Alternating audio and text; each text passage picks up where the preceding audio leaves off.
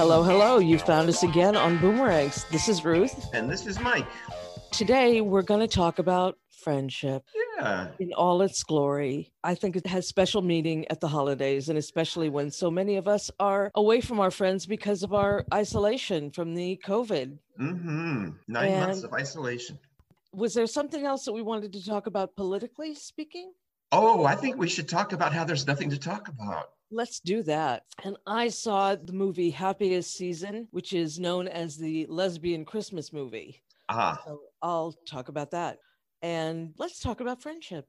Shall we? You did a very friendly thing for me since I am incapacitated with my hip and getting up and down. It's more getting up and down the stairs than carrying things, although I couldn't have carried those boxes by myself. I broke up a bunch of boxes and flattened them, but I needed you to cut them up so that they would fit in the recycling.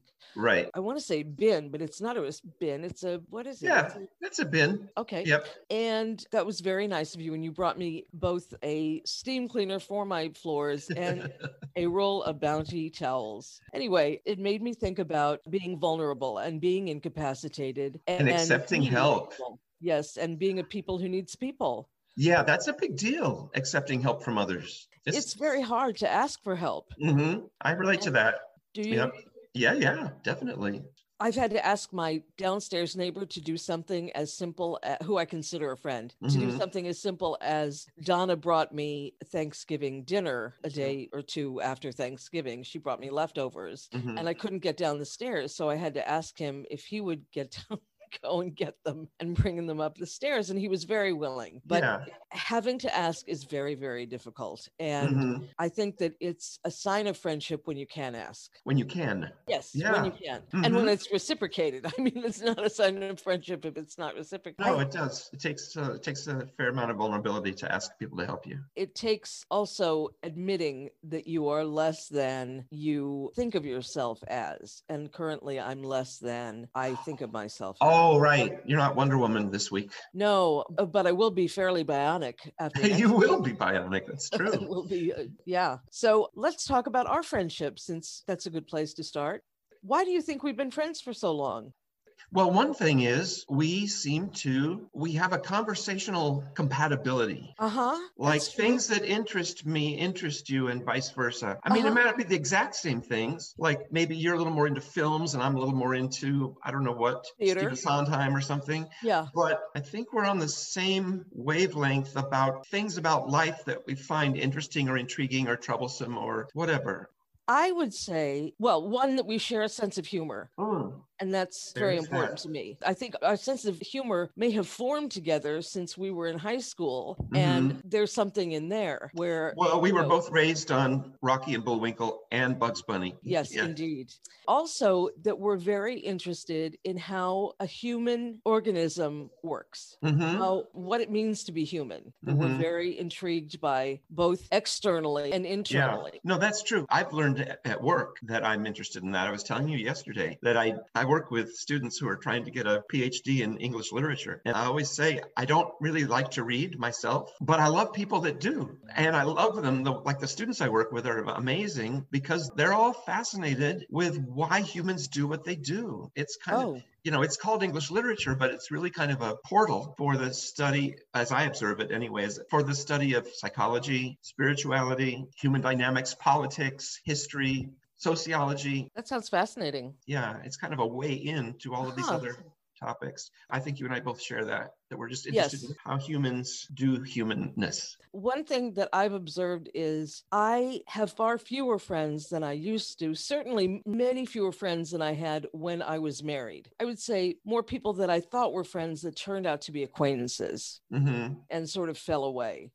I was having a conversation with Zoe today. We were talking about the girls and their father and me having a meal together. And we sort of talked about how that came about. What I realized was that Ian was not a great husband. He had flaws as a mate, but he's a really good friend. And I guess that our journey had to be that we had to go through the marriage in order to get to be friends. And that's very significant for me because the intimacy that I have with him, just from the amount of time that we spent together and the life experiences that we had together, means that there was very little room to or need to hide. I think that's why I treasure it, because it's hard won, but I think it's very profound in its own way. That's great. Yeah, I couldn't do that with my ex because for me, there had just been too much secrecy. Well, and he had friends who were like saying, oh, I hope you guys can be friends. And I was like, well, I don't know. Maybe someday we can be. I'm not going to close anything off. You said I think there has to be a certain amount. There was no trust. Yeah.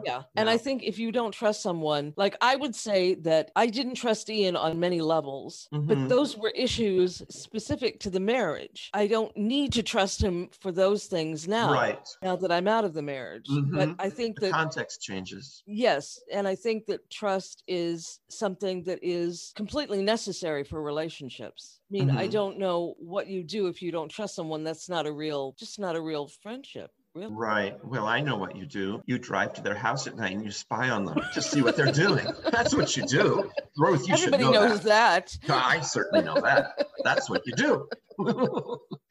You don't want to, but you have to. I will not comment on that, but I will say that my friendship with you is unique and significant because it's so long lasting. Yeah. I did have a relationship with someone of over 40 years that I found more and more distressing as time went on, and I finally had to let go of it. And it caused me a certain amount of pain to have to do that because I knew it would hurt the other person, but I was just done with it. There was nothing left in it for me. It was sad, but it's interesting because I think that certain friendships are formed with a kinetic energy over things that are shared interests. And I think that some are just proximity. Like Mary Lou and Charlie, we've known them for forever. And part of us knowing each other was just that our children were in the same school. Right. And now, after years, we have gone through life experiences together. It's really significant. Yeah. But it wasn't that we were drawn together because of mutual attraction. It was really more out of our children going to school together and being friends. They were friends, so we became friends. Trump doesn't have any friends. He's famous for not having any friends. I mean, he just has no friends that he hangs out with.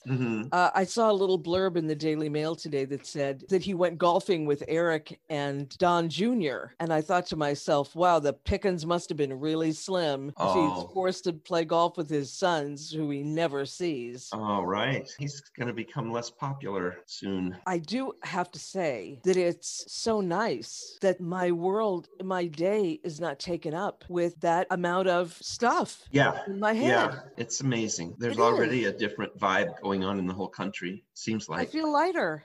I guess there's still a huge segment of the population that is bitter and angry and feels the election was stolen and all of that. I'm just blissfully unaware of all of that. The only thing that I read that was significant and disturbing was that he's going to have a MAGA rally at the same time as the inauguration. Oh, yeah, I heard that too. I don't know if he'll really do it or not. But you know what? Even if he does it, it's just going to be pathetic.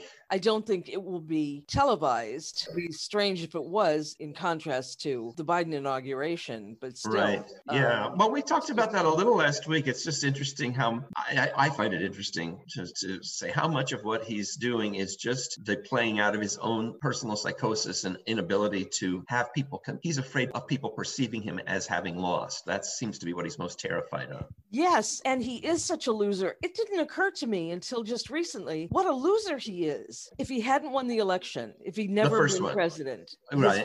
Yes. Sorry, I should have been specific. If he had not won and had never been president, it would have been less of a loss than being categorically ousted. That's right. After 4 years of having tried it and said, no, thank you. Yeah, he got fired. He did. He got fired by 80 million people. Yeah. It's great. It's just so weird to go through a day and not have some awful thing that comes through the news about one more thing he's doing. There's going to be bad stuff. I mean, he's going to be pardoning people that need to be put behind bars. And all that. But I think he pardoned Mike Flynn this week, but couldn't that backfire on him? Because couldn't they bring Flynn in to testify? And Flynn couldn't use his right against self-incrimination because he's been pardoned. So I think they could bring Flynn in. It would just be a question of if Flynn would tell the truth or not, and that's a big if. Well, he can't be unpardoned, so he could actually rat out Trump if he wanted to. He's too much of a lily-livered piece of shit to do that, but Trump no longer has anything over him.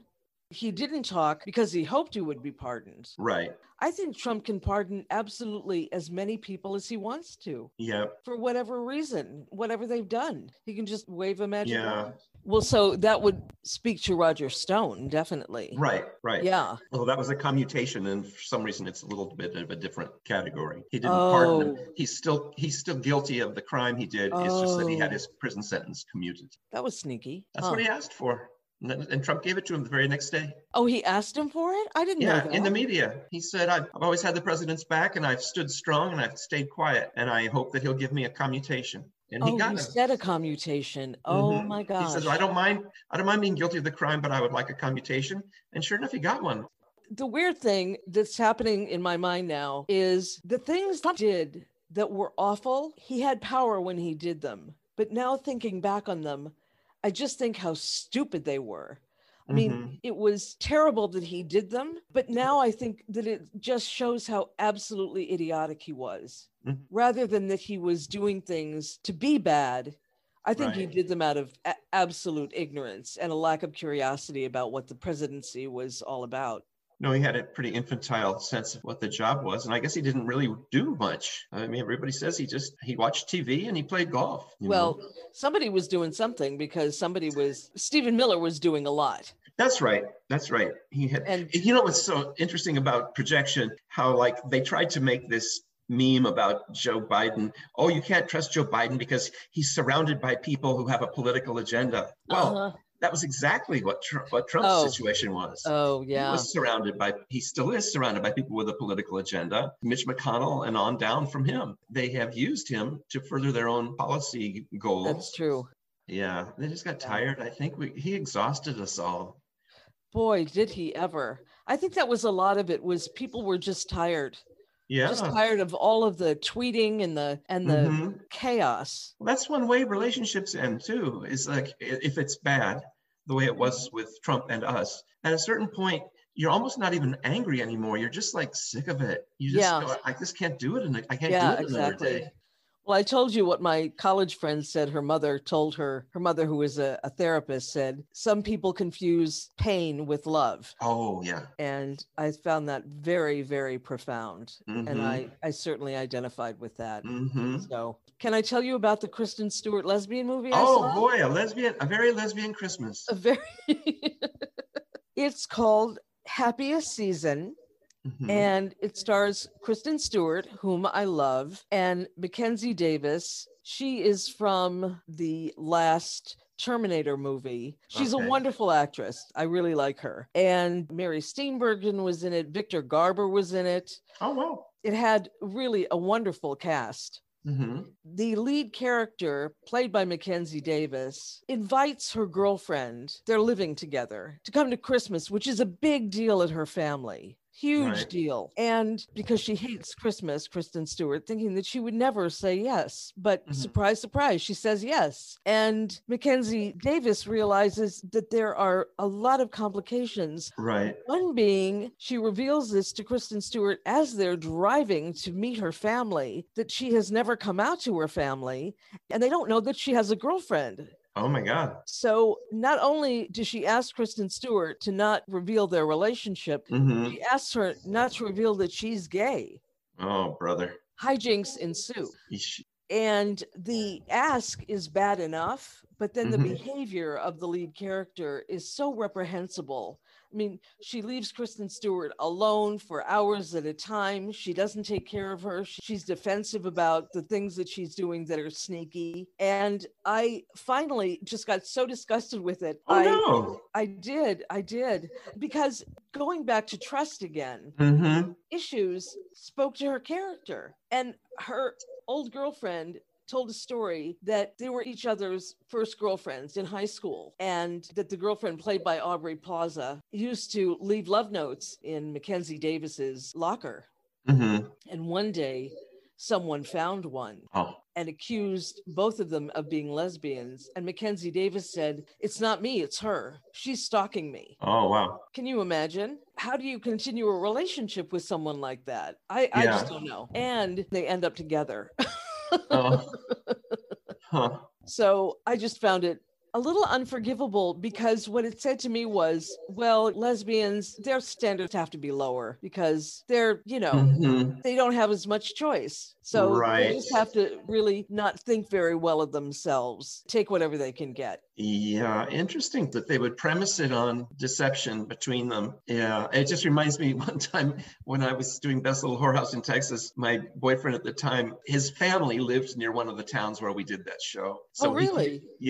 We did the show in Valley Forge, PA, which is close to Philadelphia, and he had grown up in this suburb of Philadelphia called Berwyn. So I stayed with him at his folks' house for a night or two in Pennsylvania. Oh. And it wasn't that he had lied to them. They knew who I was and what I was. Oh, yeah. And what we were to each other, but they were so not okay with it, Oh. And I wasn't ready for the uncomfortable silences, like at the breakfast table. It was just awful. And I felt kind of betrayed, that I was brought into that kind of an environment. But at least sounds like what he did was much more open and honest than what this woman, who was the one with the parents? Was that Kristen Stewart? No, Kristen Stewart had no parents. Her parents had died in a car accident. So she's the one who had been asked to come for Christmas. Kristen Stewart had been asked to come for Christmas. Right. And was and not told at the time that the parents didn't know about her.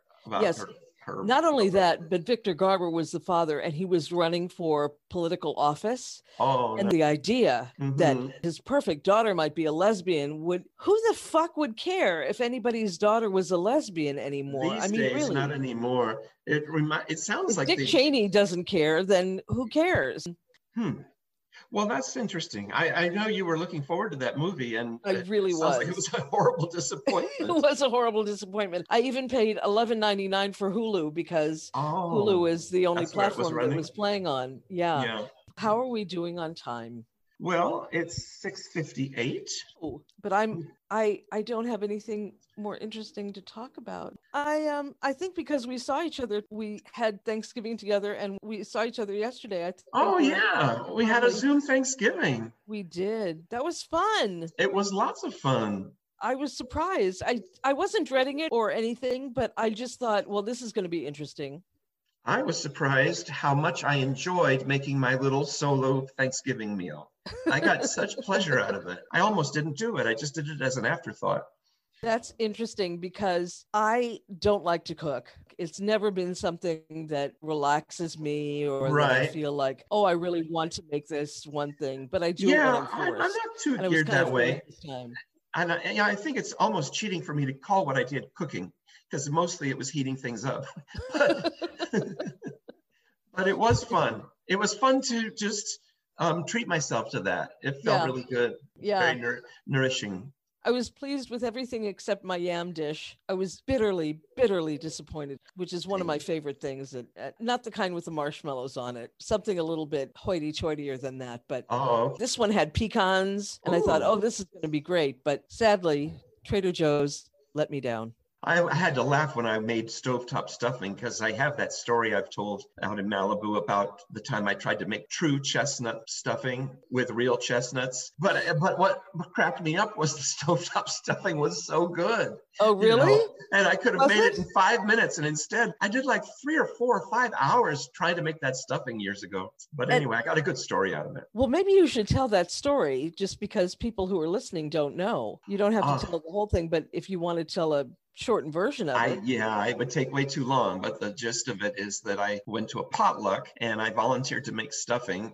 And my friend Connie Barnett in New York, who was a great gourmet chef herself, said the best stuffing is chestnut stuffing.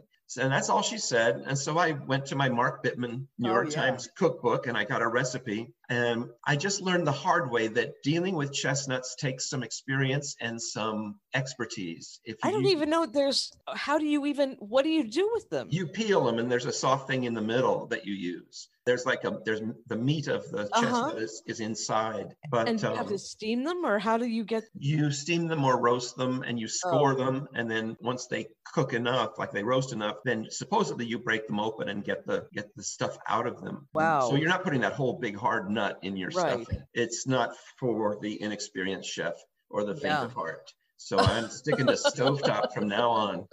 And how did it taste at the end of the day? Well, not so good. It just went from bad to worse. The chestnuts were exploding and they were firing all around my kitchen, and it was just bad news. And somehow the stuffing itself got, I don't know, I put too much butter in it or something. So it turned into sort of this kind of gruel. And that's why the magic word in West Hollywood that'll get you out of any scrape is quinoa.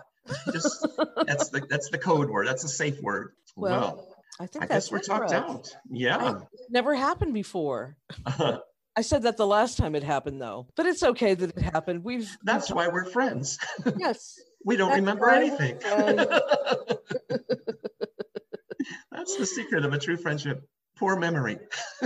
Well, that certainly happened today when you changed the time and I had no memory of it changing. That was quite horrifying because I was such an unpunctual person for so long. I pride myself on my punctuality. So now that I've been redeemed, I take it very hard that I was not prepared for. Oh, there was nothing. Okay. Well, let's say goodbye to our boomer Bye, friend. Boomers. Bye, all. Great being with you. Y'all made it through the holidays well. Yes, and with any luck, I'll have a new hip and we'll have a new show. Soon, yes. Okay. Very soon. Whew. I'll give a full report. Oh boy, we'll have plenty to talk about.